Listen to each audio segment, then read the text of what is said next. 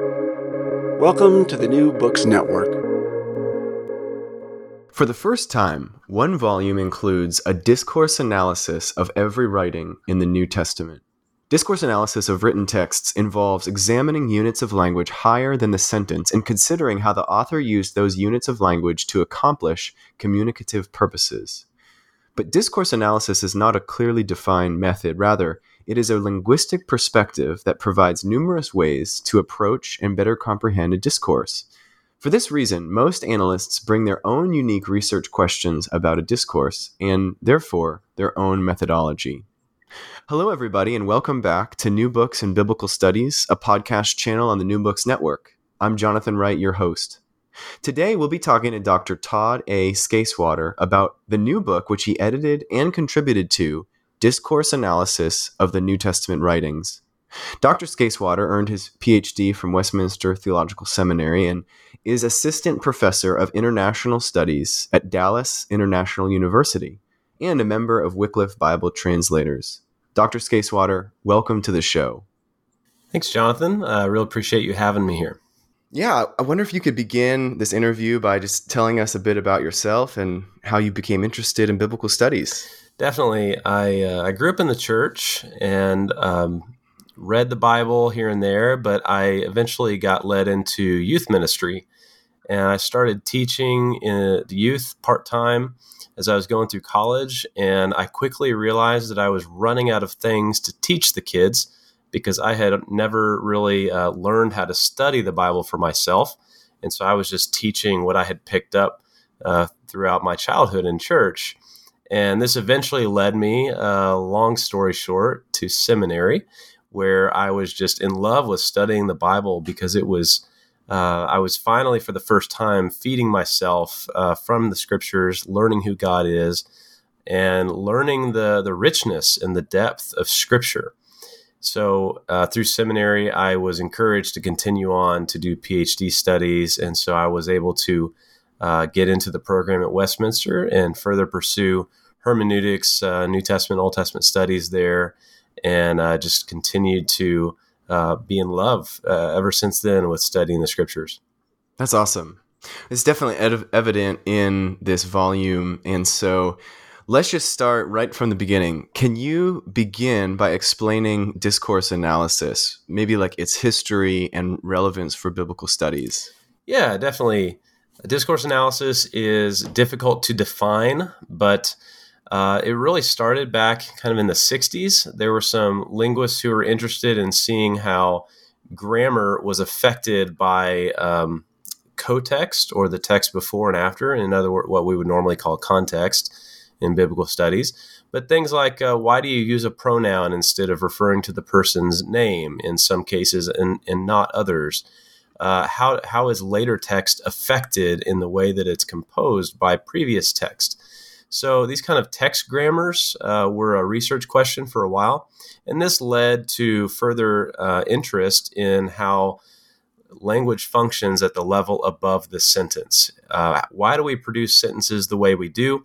Why do we order them the way we do? Why do we use conjunctions in some places and not others? How do we signal logical connections between sentences or temporal connections? Sometimes we use conjunctions, sometimes we use discourse markers. How do social factors influence the way we produce and receive language?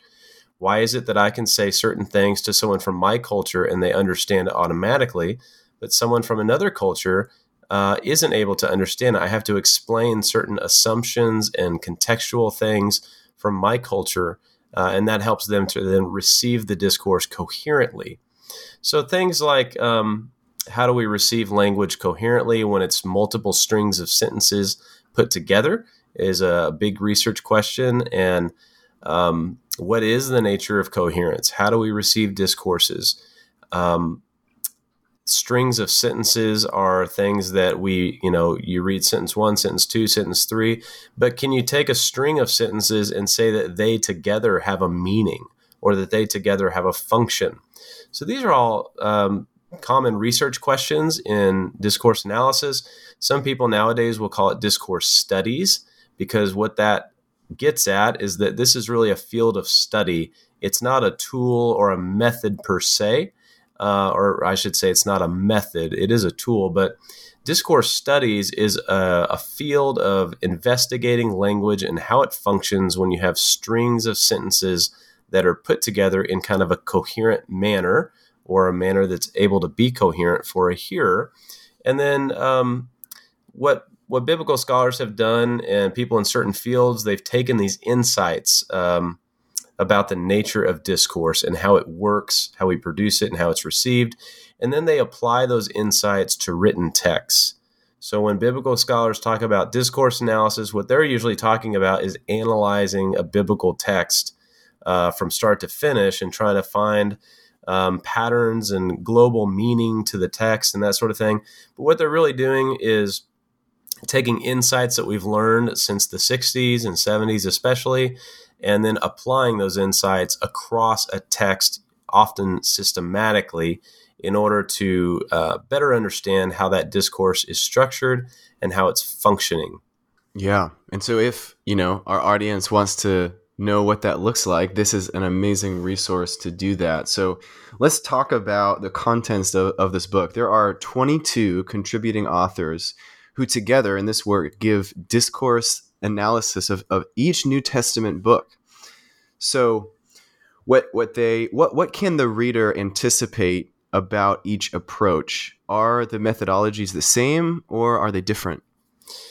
Yeah, in some sense, all of them have some commonalities. There are some things, like everyone is concerned with cohesion, which is kind of like the explicit surface level indicators that bind the text together. Things like using words from a similar semantic field or using conjunctions to bind things together. Everyone's kind of concerned with that. Everyone's kind of concerned with coherence, like why are these documents coherent for the reader? But beyond that, everybody's got very different perspectives. Some people are using different linguistic methodologies or camps. Like some people use systemic functional linguistics as kind of their methodological undergirding. Other people are more eclectic. Some people are using functional grammar. Some people are very concerned with information structure and how constituents of sentences are ordered. And other people are more narrative in their approach. And then several people are relying on Robert Longacre's approach, which was ultimately developed from tagmemics and then developed further on beyond that. So there are a variety of methodologies undergirding the different chapters, but ultimately I tried as the editor to make these chapters look very similar in what they accomplished. So you'll see that every chapter begins with an introduction and a methodology. I wanted everybody to explain their methodology so that the reader could see what are they getting ready to do and how is that methodology going to be different from the other chapters. And then I asked everybody to also start with the next section to be macrostructure. And that word means different things to different people, but essentially what I was asking everybody to do was explain to us how this discourse works as a whole, not just as a string of sentences or a string of sections. And so everybody has a macrostructure section. And then beyond that, everybody goes into kind of defending that macrostructure, examining the smaller units. And then some other people do some other things as well in their chapters that could be helpful. So you'll find some diversity of methodologies and diversity of concerns. Some people, for instance, might be concerned about register. Some people might be concerned about specific text critical issues. And then other people aren't concerned with that at all. But everybody's getting at what's the macro structure here? How's this document hold together? How's it work? And then everybody's using a variety of tools from discourse studies to support their proposed macro structure and to do their analysis. Right. So, yeah, even in the variety, there are a few things that remain commonalities through all the approaches. So in this work, you provide a discourse analysis of Ephesians and Colossians, as well as you co-author one on the Gospel of Matthew. What benefits of discourse analysis do you uncover in your chapters? Like, what do you see is the ideal way to use discourse analysis? Yeah, there's definitely no ideal way. I would say it's just an array of insights that allows us to probe a discourse from a variety of perspectives. So it all depends on what your research question is. So let's take Ephesians and Colossians as examples. My goal with Ephesians was to really just kind of do an overarching analysis of what's the macro structure, how might we, and what I mean by macro structure is kind of a global meaning. We talk about the meaning of a sentence. So a macro structure for me is like, what's the meaning of this discourse, which can then be represented in some sort of semantic representation, like very similar to an abstract or a summary. It kind of models the way that we process and remember and store a discourse in our memory. We condense it, we pull out the most prominent aspects. So I wanted to say, what's the macro structure of Ephesians? And especially in the second half of the letter, there's it's very difficult to figure out how all these paragraphs fit together, and all the commentaries handle them differently. It's hard to figure out where some of the boundaries begin and end. And it's hard to figure out what he's doing with the therefores. There's a bunch of therefores in chapters 4 to 6. But because Ephesians is often considered a circular letter, and I think it probably was. So there's not a specific issue in the congregation that Paul is writing to them to say, hey, this is going on. So I didn't have anything specific to say, I want to learn more about this, like what Paul is addressing. I did discover something about kind of the main theme of the letter, what's most prominent, how the rest of the letter is supporting that and functioning. But when I came to Colossians, I had a different research question. I wanted to figure out, can discourse analysis help me understand something better about the Colossian heresy or teaching or philosophy, whatever you want to call it? I want to learn something new about the opponents that maybe discourse analysis can give me an insight into. So I carried out the same steps of dividing it up into units and then figuring out how these function hierarchically, what's more prominent, and then kind of work using these macro rules to reduce and generalize to get these semantic representations of the units at successively higher levels. And what I actually argue in that chapter is that I think the final section, chapter 4, is actually where Paul is showing us what he's really trying to do with this letter. I actually argue that the Colossians is functioning very subtly as a recruiting letter for the Colossian and the Laodicean congregations. He invites them to join his ministry in prayer, and he also uses a bunch of linguistic and rhetorical techniques to hint at the fact that if they would remain orthodox in their theology and not succumb to this philosophy, that they could join his mission and be part of the Pauline mission. Now, I came in with a research question of I want to learn more about the Colossian philosophy. I discovered that discourse analysis actually didn't help me discover anything new that hasn't already been said. I was a little bummed by that. I was hoping to provide some sort of insight, but when I discovered that my pragmatic analysis, in contrast to the semantic analysis, suggested that fourth division of the letter at the very end was where that's where Paul is showing his cards, so to speak. He's showing us why he wrote the letter. We all think he wrote the letter to address this Colossian philosophy, and he did, but he seems to be doing that for a further reason. He wants to ensure that they remain theologically orthodox and hold to the faith that was delivered to them, so that they could then join his ministry and be useful and not be part of these rival false teachers that keep infiltrating his churches. So 2 different research questions, one for Ephesians, just general, what's the structure and how does this all fit together? So I used some very common tools that a lot of people use in discourse analysis. But then for Colossians, I integrated, ancient rhetorical theory, was looking at different rhetorical techniques that Paul was using, looking at verbal allusions from one part of the discourse to the next, looking at how Paul, kind of some cognitive elements of how Paul reactivate some concepts earlier in the letter in order to reinforce them and bring them back in to that macro structure, how people are processing it in their memories. He's reactivating concepts and reinforcing them. So I use a slightly different set of tools there. And for Matthew was also a different set of tools because it's a narrative, and so it's not an expository text type. or a hortatory text type. So we use a different set of tools there as well, but I'll save discussing Matthew for another time. Yeah, well, thank you for that. I really appreciate these chapters, and I think you model very well how discourse analysis can provide great textual insights. So when you talk about having a question that you come to the text with, I just kind of want to end with, how would you advise those who are interested in biblical studies, which is our primary audience, to incorporate discourse analysis? Like, maybe how would you guide people in their questions as they come to discourse analysis and the types of things that they are looking for discourse analysis to provide? Yeah. Well, I'd say, first of all, in the very back of the book, we have a select bibliography for discourse studies. A lot of people begin in discourse analysis by reading something from a biblical scholar who has read linguists and then is applying some insights they've learned to biblical texts. And that's totally fine.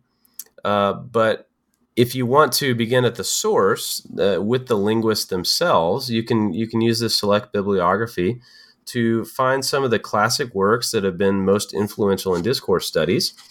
One of the most influential texts has been Brown and Ewell's Cambridge textbook in linguistics. It's just called Discourse Analysis. It's a red volume.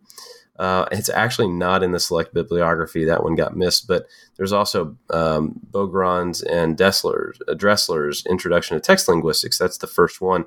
Those are both written in the early 80s, but they're still useful for giving you an orientation to the kind of issues that are involved in discourse studies. So I would say find some of the introductory textbooks written by linguists and see what kind of questions linguists are bringing to language itself. After kind of getting some orientation to that, then you might read some texts or some articles or some books written by people like the essays in this volume, applying those insights to a text. See what questions other people are bringing to the biblical text. As you see the questions they're bringing, you might start to form some of your own. For me, one of the questions that's become more important is not so much how is this writing structured. That can relate more to the syntax and even kind of the semantics.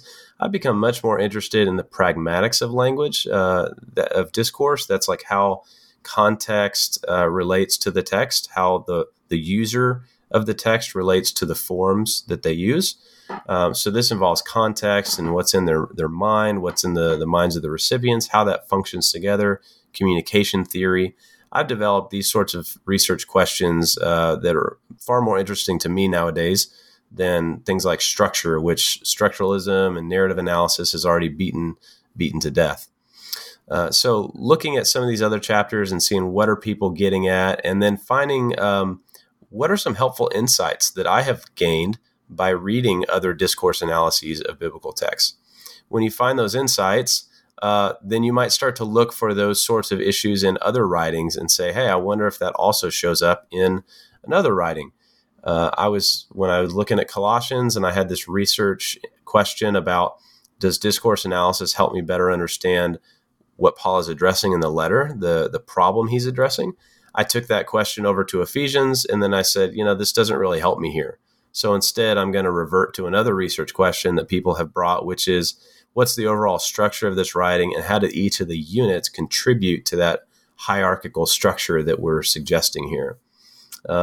So bring in a few questions and then test them out. And if they don't get you anywhere, bring in some more questions. But overall, I find that macro structure has been probably the most helpful concept for me, because we're interested in how language functions above the level of the sentence. And if we're going to do that, then we got to say units of language at whatever level have a meaning and a function.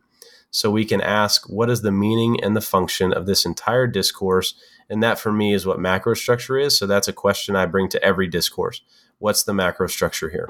If there is a text and it has coherence of any sort, it's going to have a macro structure. And then after determining the macro structure, I'll usually fan out from there and say, I noticed some really interesting things, like he's inferring things a lot. So maybe there's some shared knowledge between him and the recipients. and I should explore that a little more. What kind of things is he saying that they could only understand it if they have shared context, and what will that tell me about their shared context that might help me understand something more about Paul and his ministry and the churches he relates with? So issues like that pop up. I chase them down, and I've kind of discovered a lot of these research questions just from reading commentaries, the typical experience in biblical studies, but then also seeing the kinds of insights that people can dig up from doing discourse analyses of biblical texts. Yeah. Wow. Thank you. That's really helpful for our audience. And I'm just so grateful for this work. Well, before we wrap up, would you mind sharing with us what projects you're working on next? Yeah, I'm happy to.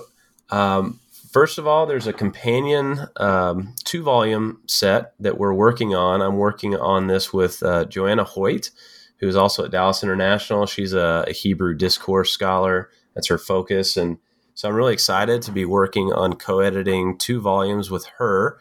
The first one will be on the narrative texts of the Old Testament. And then the second one will be all the other texts, the poetic and prophets. They have some significant problems that we're going to have to think through before we work on planning that volume, like the compositional nature of oracles that are slapped together and who slapped them together and when were they put together and all the kind of contextual issues about that. So those are things we're working on, the companion volumes. This is my second year at Dallas International, so I'm still focusing the majority of my time on new coursework, and some articles are arising out of those. I have a couple essays I'm working on economics in the biblical texts coming up for the fall. And a couple other book projects that are on the horizon, but still really in the research phase, trying to get some papers done on those and present them. But one further book that will definitely be in the future, I don't know how far, is going to be one on discourse analysis for ministry. I'm really interested in laying out a very simple theoretical basis for discourse analysis, and then a very simple step-by-step methodology that pastors could use to perform a discourse analysis on a text as they're preparing for sermons, and then to give some examples and to integrate. I've done a lot of preaching, so I'm kind of got a foot in both worlds there, and I'd love to help bridge that divide for pastors. I just think discourse analysis is so useful for coming up with a structure for your sermon, figuring out what those main points should be, where do the illustrations go, how can they be most effective. So a shorter book on that will be forthcoming, hopefully within the next 3 to 5 years.